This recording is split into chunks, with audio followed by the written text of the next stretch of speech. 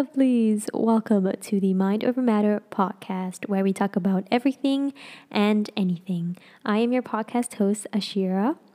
And as always, a little disclaimer before we begin. I am not a licensed therapist, nor am I pretending to be one. I simply thought to share some tips and tricks that have helped me throughout my adversities in life. And it is completely your choice to listen, and it's completely your choice to take out my advice. So do not feel pressured, do not feel burdened. Okay, let's begin. So, today's topic. It's heavy. Like heavy. And I was putting this topic off so much because I feel like I'm not the best person to talk about this. I honestly don't know how to start this podcast. Oh my god. I feel like I'm gonna cry at any second. There it is. Okay, I'm back. So today's topic is going to be about how to deal with loss. And it's not a topic that I personally want to talk about, but I didn't know what topic to talk about this week. So I made a Instagram poll and a lot of my Instagram fam voted for how to deal with loss. I don't know why you guys want me to talk about this. but start off, okay, I am not here to dictate what you should be doing and what you shouldn't be doing when you are dealing with loss. And I'm not here to tell you that how you're coping is wrong, because just everyone deals with loss in different ways. And no one knows how to deal with shit like this. I don't know. Some want to numb their emotions and others want to feel as much as possible until they just don't feel it anymore.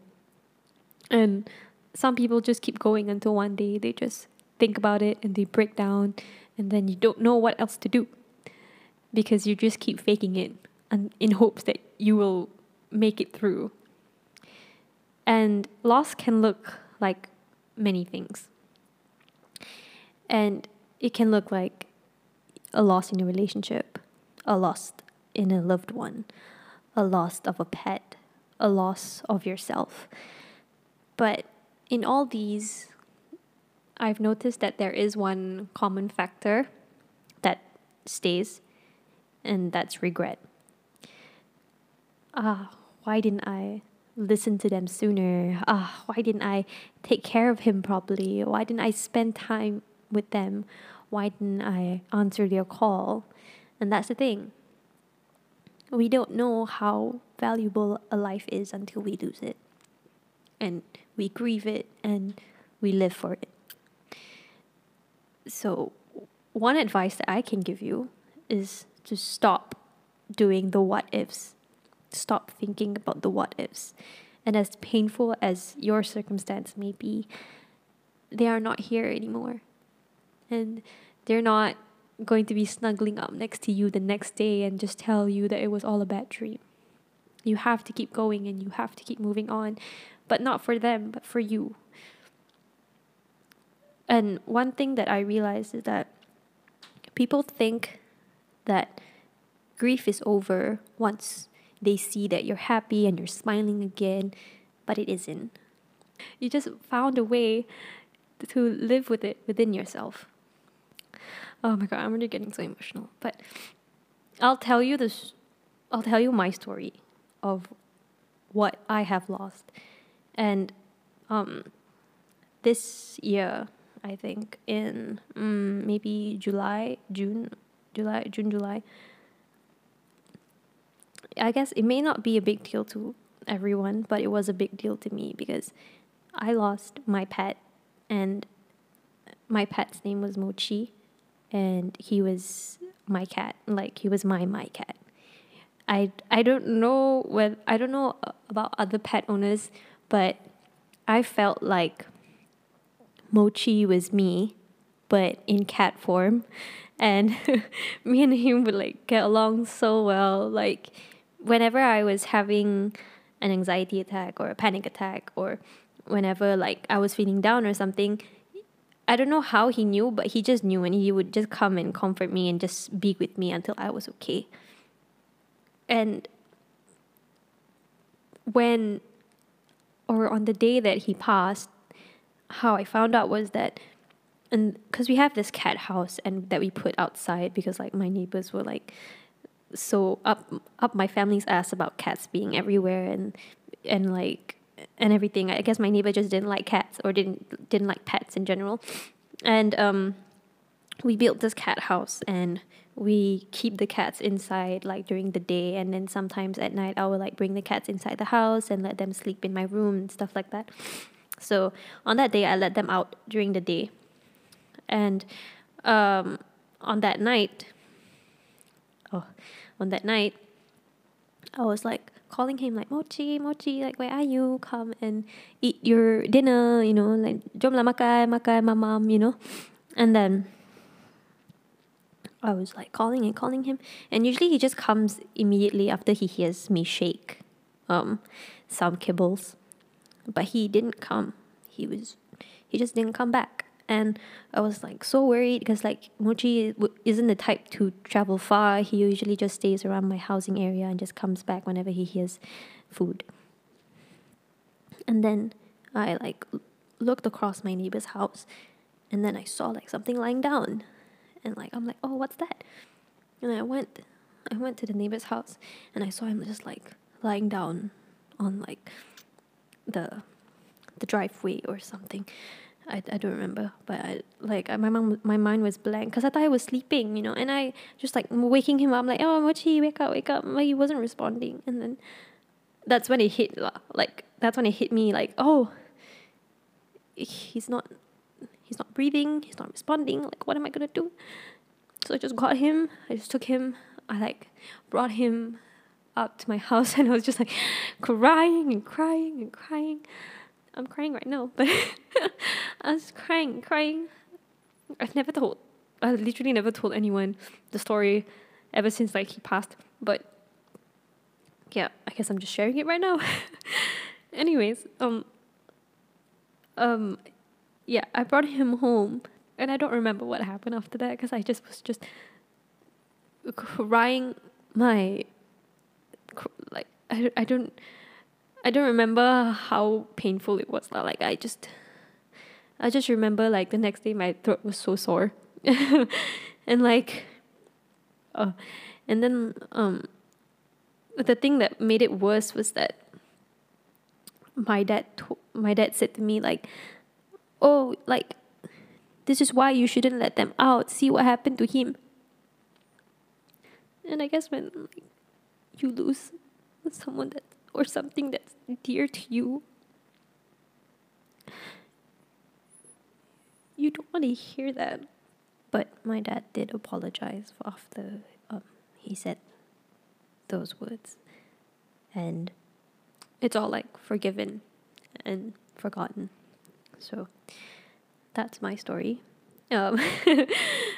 So during this time, it was at the time of my finals for year 2 of med school. And if you don't know how year 2 of med school works, it's basically the make or break of your pre-clinical years and your clinical years. So if you don't pass year 2, you can't go on to year 3, and you just have to repeat the whole year again and take the exam again. So I was at the height of my anxiety. I was at the height of not eating. I was at the height of just forgetting my sleep and just focusing on study. And the loss of my Mochi came at the peak. At the peak, it was 2 weeks before my finals, or maybe 3. I'm not too. I don't remember the date. And it was a time where I needed him the most, and he was just gone. So I'm just gonna share how I chose to overcome it and how my thought process was during that time. And one thing that helped me was to acknowledge it and to accept it. And accept that. To accept it is just for me to make it it's just to make it easier on me to let him go. And another thing that I did was just I cried it all out on that night itself, because I had to put my focus on my finals the next day. I couldn't afford to break down at that time. So I had to choose to cry it all out that night so that the next day I will be fine. And I had to take it all in myself because it was during a pandemic and my country was in lockdown, and I couldn't go to anyone to lean on and stuff. I had my family, of course, so it was easier, and it was easier to accept it, and it was easier to cry it all out. But my sole focus was on the finals, on that damn finals paper, so I couldn't not focus on it, and I couldn't afford to lose time on crying, and I couldn't afford to not proceed to my third year. So another thing I did was that literally on that day, or the second day itself, on that night at 8 p.m. when I found him the night before, and then 8 p.m. the next day, everything just came back to me, and I couldn't focus anymore. So I went on my phone and I searched all the pictures, all the videos of Mochi, and I compiled them and I made a video, and that helped me because it helped me see how wonderful it was to have him by my side, no matter how short the time. And it was kind of like a love letter for Mochi from me, if he even sees it, if his spirit sees it or something. I know it sounds ridiculous, but it helped me consciously. It helped my sanity in a sense. And I guess another thing that did help me was I sang it out, I cried it out, I belt out sad songs, because music is healing to me, and it gave me a sense of comfort. And then another thing that did help me was divine intervention, in a sense where I put my faith first, and I put my faith in that God has proper planning about everything. So I just put my trust in God, and there's always solace and there's always peace found in faith. And somehow, because of that, it was easier for me to accept it. Oh my God, this is why I didn't want to do this topic. I don't even know if you can hear me properly with all my But if there is one thing to take away from this short topic, this short podcast, is that we never fully get over our loss, and we never fully heal from it. And there was this one phrase that I recently read from a book called Things No One Else Can Teach Us by Humble the Poet. And this phrase, when I read it, I really literally just bawled out crying, because I just remembered about Mochi. And it goes, "Oh, how lucky am I to have something that makes saying goodbye so hard." And I can tell you, when I read this, I fully broke down.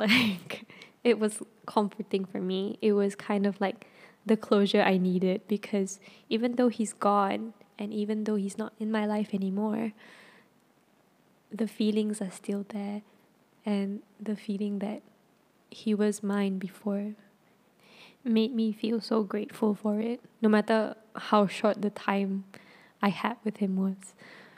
And it told me how everything in life is so temporary, that we get so caught up in chasing and chasing and chasing, that we never get the chance to fully experience the wonderful time that we have with our loved ones, or with our pets, and with yourself.